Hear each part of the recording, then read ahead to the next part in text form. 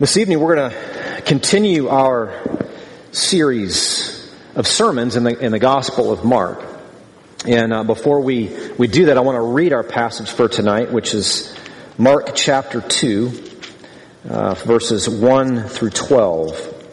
And you can find that printed in the worship folder, where you can just listen along. But I'm going to read to you from Mark chapter 2. And when he returned to Capernaum, after some days, it was reported that he was at home. And many were gathered together so that there was no more room, not even at the door. And he was preaching the word to them. And they came, bringing to him a paralytic carried by 4 men. When they could not get near him because of the crowd, they removed the roof above him. When they had made an opening, they let down the bed on which the paralytic lay. And when Jesus saw their faith, he said to the paralytic, "Son, your sins are forgiven."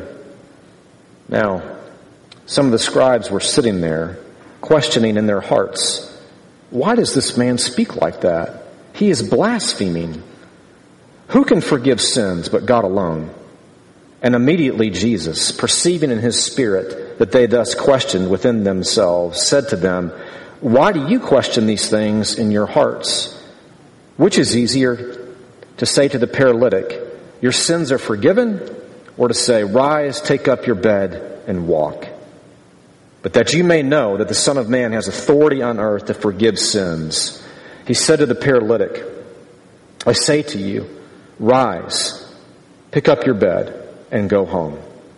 And he rose and immediately picked up his bed and went out before them all, so that they were all amazed and glorified God, saying, "We never saw anything like this." This is God's word. So we're continuing our series through this gospel. And from the very earliest moments of Jesus' public ministry, he preached and he ministered what we've seen in previous weeks, the good news of the kingdom, which is another way of saying God's reign, his rule. That God is about the business of starting over in Jesus. The kingdom has broken in, and the last couple of weeks we've seen the way in which that's happened. Earlier in chapter 1, Jesus shows his absolute authority and power over evil and suffering. And we saw even earlier in chapter 1 as well that Jesus, this theme of his authority, emerged right away in his public ministry. And it emerged right away with respect to the contrast between his teaching and the teaching of the religious leaders of the day. People noticed it. They described him as one who taught with authority. In other words, he spoke on his own merit. He didn't appeal to anyone or anything else, but he spoke on his own authority, which was unique. But here we see Jesus' authority come to the forefront again. And what I want us to look at tonight in this passage is a question that has been percolating already in the gospel. And it's this question of who is Jesus really? He shows up. He casts out unclean spirits. He heals every disease and ailment that he encounters.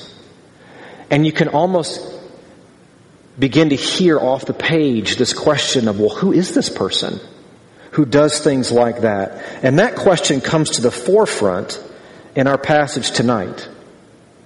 And it does, though, Mark brings it to the surface through his forgiveness. Through the forgiveness that Jesus gives to all who come to him in faith. So that's what I want to do, is I want us to think together tonight about how does the Bible teach you the true identity of Jesus? And specifically through the forgiveness that he gives. So I want to look together at this forgiveness that Jesus gives under 3 headings. That Jesus' forgiveness is unexpected. That Jesus' forgiveness is alarming. And that Jesus' forgiveness is provable. So first, let's look at verses 1 through 5 together to look at how Jesus' forgiveness is unexpected. So far, where are we in the story? Jesus spent a whole day in Capernaum, and then he left. He left Capernaum, which is, as we see here from verse 1, really his home base. And he has been on a tour throughout all of Galilee. And we don't know for how many days. We only read in verse 1 that he's now back in Capernaum after some days. And people have gathered to him, and he's preaching. He's teaching them God's Word. And it's so packed, it's so full that there was absolutely no room left. And we discover that there is a paralytic, and he has 4 friends. And his 4 friends hear that Jesus is home. And they want to bring their friend to Jesus. And you have to wonder, if you think back, in chapter 1, in verse 37, all of his disciples, Jesus, early in the morning, he has gone out to pray while he's at Capernaum. And his disciples don't know where he is. And they all go out to him and they say, everyone is looking for you. The implication is there are more people that want to see you, and you aren't available. And remember, if you were here, we talked about, very striking, Jesus says, we need to go. We need to leave. And I wonder if these 4 friends and the paralytic were not some of those people looking for Jesus, only to discover that Jesus has left. He's gone out elsewhere in Galilee. And who knows, would he come back or not? And rest assured, his friends were not going to be able to carry their friend, even with all 4 of them, a paralytic on a bed all around Galilee, trying to find him. But Jesus comes back. And enter into the drama of this for a moment. Here are these 4 friends. Jesus is back in Capernaum, and they have their friend who's a paralytic. And they think, we are going to go see Jesus this time. We will not be stopped. Which is a good thing, because they show up and it is packed. They can't get in. And so what do? Here we read that they couldn't get in even at the door. So what they do is they remove the roof above where Jesus is. And that's a rather startling thing to read about. But let me tell you, in the first century, a roof was basically like a deck. Homes were single story. There were usually stairs that were built along the side of the house, and you could walk up. And it was a flat rooftop with planks of wood or large twigs laid across to form kind of a webbing. And then they would put thick mud on top of it, and it would bake and dry, and it really served as a deck. You would go up there, you would eat. It was a place to get fresh air during the evenings and get out from inside the homes, which didn't have a whole lot of windows or fresh air going in and out of them. So they climb up to the top. And just imagine what would happen if you were on the inside. Here are these people on top of the roof. They can't get in, and they start digging out the roof. To the point where you could lower a twin-size mattress through it. It would have been an enormous disruption. And it's interesting, Mark says really nothing about that. No comment. It must have taken a while. Probably was loud. It probably was dirty. Things were falling in on people. And notice the very first thing. Before I get to that, let me ask you this question. What do you think they were expecting? Everything up to this point that Jesus has done has been healing everyone that came to him.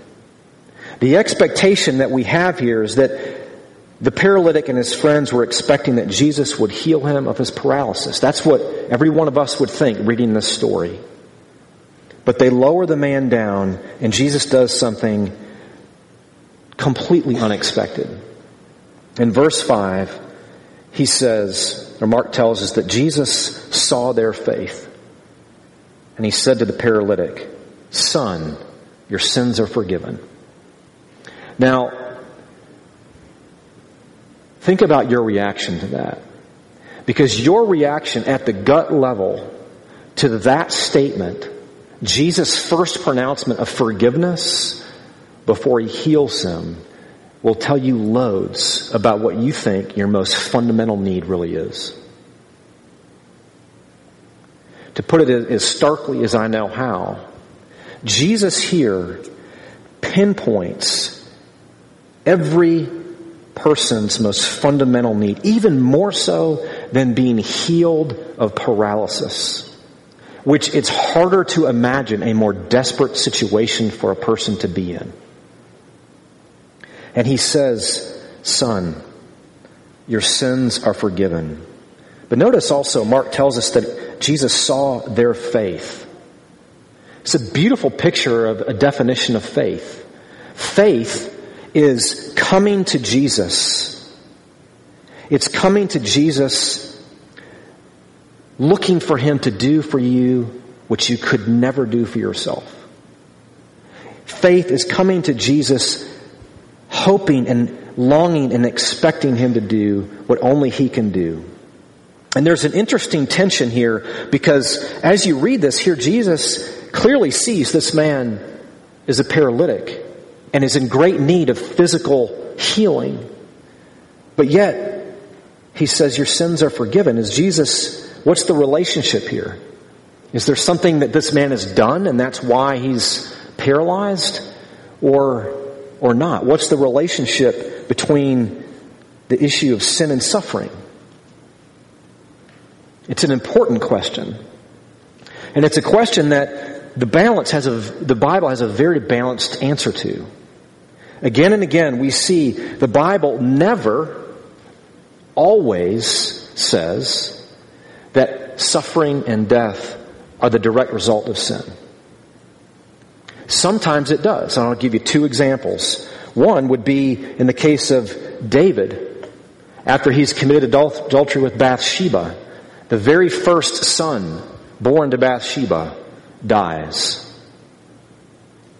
And the Bible makes very clear that's a direct result of David's sin.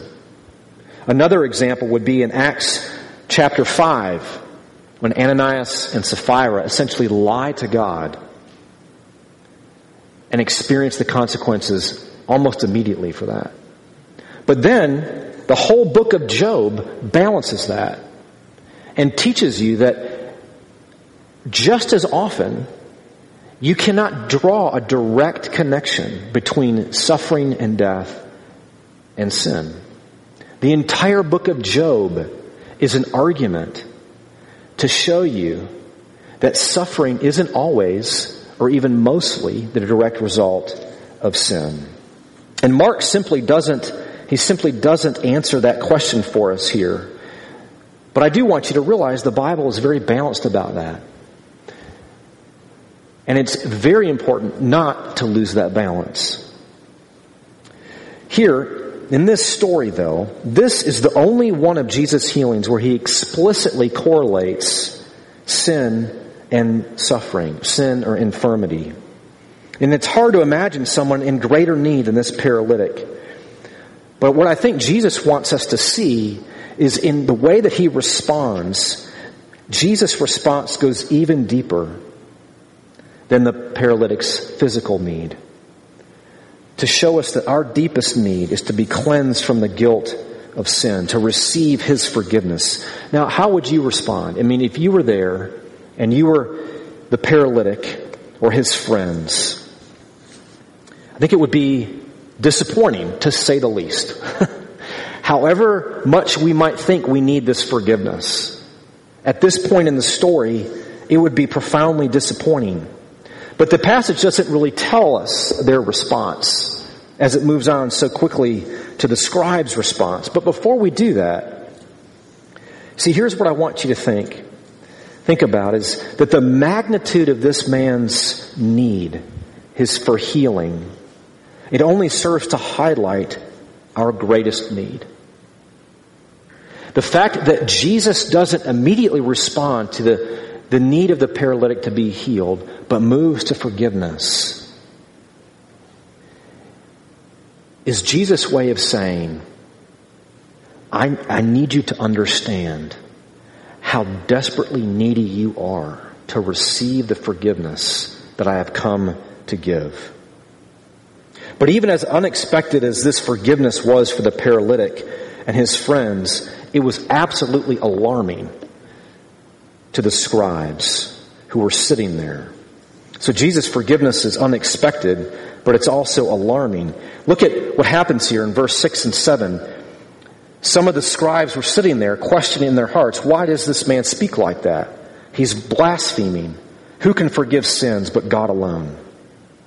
See, immediately the scribes questioned Jesus' right to do that. Can he actually say what he is saying here? And in fact, Jesus' words raise a serious theological problem.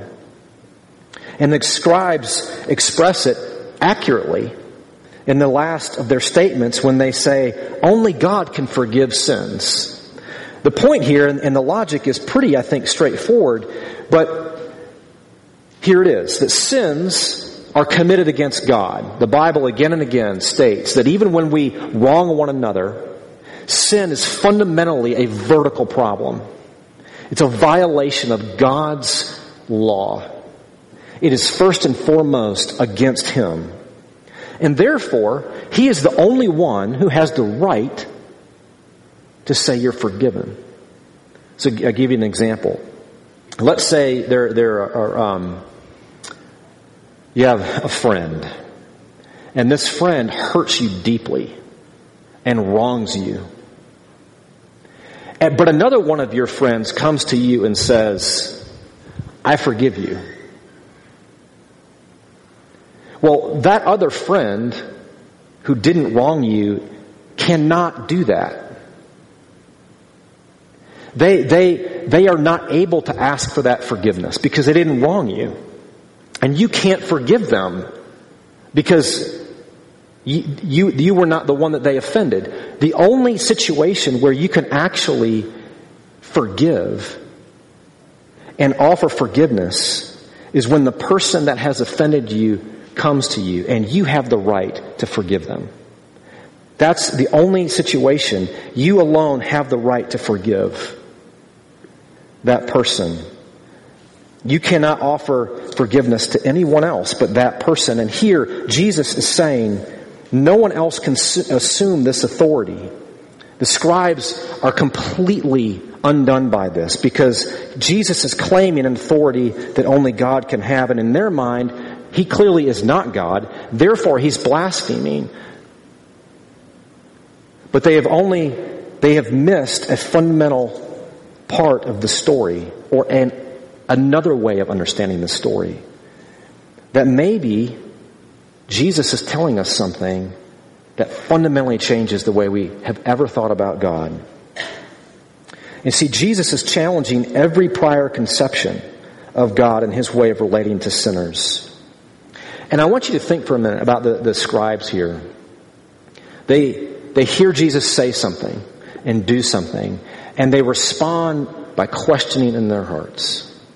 I think that's a pretty common experience for many of us, especially for people who are considering Christianity or who are actually put off by it, that we listen to Jesus, we see things He does, and questions begin to emerge. Now, often questions we have are really, really good. Having questions is a good thing. It's never a bad thing. But notice the progression here. The progression of the scribes' questioning, it moves from a questioning in their hearts to a conclusive accusation. He's blaspheming. And it ends with total dismissal when they say, who can forgive sins but God alone? It's a dismissive comment. Clearly it's not Jesus. See, this is kind of how unbelief works. Questions bubble up, often really good ones. But then, instead of pursuing those and going to Jesus with those questions, we begin to formulate a conclusive accusation that cuts us off from considering, have we really taken seriously who Jesus says He is? And when that happens, dismissal of Him is soon to follow. And Jesus' point here, he's not merely a prophet or a teacher or a healer or some revolutionary figure. He is God in the flesh, come to freely and forgive sins and to reconcile us to himself. And see, what you have here, the issue of Jesus' identity as the one who has the authority to forgive sins, this is fundamental understanding Christianity. That you must decide what you believe about Jesus. Every other issue and struggle and question that you have hangs on that question. Many times in the years that I've been a pastor, I've had people come to me with questions, and they're really, really good questions. But 9 times out of 10, those questions are asked on the assumption that who you say Jesus is irrelevant. But again and again, the way Jesus comes to us is in this way. First, you must decide, do you believe Jesus is the Son of God raised from the dead? Because if you do, that changes everything. It changes the questions we ask. It changes the answers that we get. It fundamentally changes everything. But see, if you ask these questions as the scribes are here, without reference to Jesus or what he says or what he thinks or who he says he is, we have to ask ourselves another question. Well, why do we care? If it doesn't matter who Jesus is to the question we're asking, why are we so concerned about what the Bible says or what Christianity says or what any other Christian person says? Because everything about Christianity hangs on the answer to that one question. Who is Jesus really? Now, some of you are here this evening. Many of you profess faith in Christ. Some of you are here, maybe you don't. But my guess is all of us have questions. If not today, maybe you have in the past. If not today, maybe you will in the future. And Jesus here is helping us to see the place to start is going back to again and again, who does he say that he is? And if you answer that question as he does, where does it take you? How does it enable you to wrestle with the questions that you have? And Jesus, he is fully aware here of how radical a thing it is for him to claim the authority to forgive sins. And so, knowing that, he takes opportunity to actually demonstrate it, to prove it to us. So Jesus, his forgiveness is unexpected, it's alarming, but then finally it's also provable. So after perceiving the scribes' questions, Jesus, in verses 8 and 9, he asks his own in the form of a challenge, but not to the scribes. It's a challenge, really, that he sets up for himself. When he says to them, having perceived within himself what they were thinking, he says to them, which is easier to say to the paralytic, to take up, your sins are forgiven, or to rise, take up your bed and walk. Now he's throwing down a little bit of a gauntlet here. The easier thing for him to say is your sins are forgiven. And why is that? Because it's difficult to prove or disprove. But the harder thing to say would be to get up, take your mat, and go home. And the reason being because it's immediately verifiable. And so Jesus throws down this challenge to the scribes and to himself even, and to everyone there.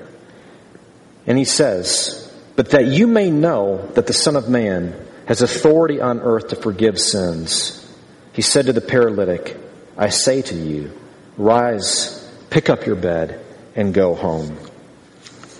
Jesus says the difficult thing, and in doing so, he not only heals the paralytic, but proves his authority to forgive sins.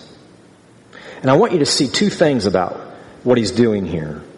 In doing this, in verse 10, Jesus, he looks backwards and he speaks personally.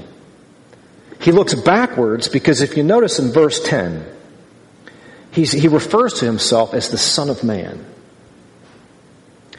Now, this term occurs very infrequently, only a couple times in Mark's gospel before we get halfway through. And then it occurs something like 12 times in the second half of the book. Jesus here is picking up on a phrase, a name that occurs in Daniel chapter 7 to describe a divine figure who appears before the Ancient of Days, which is another word for God, the Lord. And it's a divine figure who is empowered with God's authority, which is why he uses it here. He doesn't use the word Christ or Messiah, because in the first century, that term was loaded with all kinds of assumptions, particularly that were political and revolutionary, almost militaristic, that the Messiah was the one who would come and free God's people from Roman tyranny. And also, up to this point, there was no mention of the Messiah ever having authority to forgive sins. But Jesus calls himself the Son of Man. He assumes a new name, as it were, to begin to broaden the horizon of who the Messiah really is. That not only is he a divine figure empowered with God's authority, but he is in fact God himself in the person of Jesus Christ with the authority to forgive sins. So not only does he look back into the Old Testament to root where he gets this authority, he also speaks personally to the paralytic. Look here in verse 10. When he says that you may know that the Son of Man has authority on earth to forgive sins. As if turning, Mark giving us a cue, Jesus turns, looking at the paralytic. And remember, Jesus' first words to the paralytic were, your sins are forgiven. As wonderful as that may have been for him to hear, Jesus didn't say, rise, get up and walk. And you have to wonder how disappointed he must have been. But here Jesus turns to the paralytic and he says, I say to you, rise, pick up your bed and go home. Imagine being that paralytic. Not only did he come and Jesus says your sins are forgiven, now he has a daily reminder that his sins are forgiven. Every time his feet hit the ground, when he wakes up in the morning and he can walk around, Jesus has given him a permanent reminder. He is forgiven. Now, what is the permanent reminder that Jesus has given to you and me? The assurance that when he says your sins are forgiven, that they are in fact forgiven. This charge of blasphemy that the scribes leveled at Jesus, it shows up again in chapter 14 in Mark's gospel. And in fact, right here is the beginning of the conflict that unravels throughout the rest of the story. And the fulfillment, the end of that conflict, is that Jesus, when he is betrayed before the Sanhedrin, all of the religious leaders, do you know what the charge is that sends him to the cross? Blasphemy. What we see here is Jesus willingly stepping into the path that will take him to his own death, his own crucifixion. But you know why? So that he could say to you and me, your sins are forgiven. Now, if you're anything like me, I read this story and I'm like, I wish I had the assurance that he gave this paralytic. But think about this with me for a moment. There was no guarantee that that man, who knows, something could have happened and been paralyzed again. What would that mean to him? Would it mean, well, maybe this forgiveness didn't last? Have you ever felt that way? Maybe, I don't know if Jesus can forgive me again. How can I be sure? And in this story, we get the foretaste of what's going to happen that led Jesus to the cross. That he came to suffer and die. And what took him there was his authority to forgive your sin. So that through his death and resurrection, you could be sure that when you come to Jesus in faith and you ask him for forgiveness, it is yours forever. Because he has already done the work. He is alive from the dead. And he will never suffer again. It's finished. It is finished.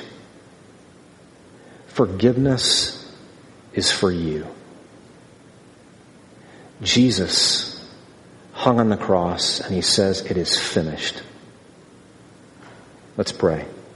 Father in heaven, we ask that the good news of this story, though horrific and horrible for Jesus, becomes our joy. That he would willingly come and bear the judgment that we deserve. That he would come and pronounce forgiveness. That though we have rebelled against you, we have sinned against you, he would bear that cost to make us right with you so that we could be free. Free from sin, free from guilt, free from its power and its shame.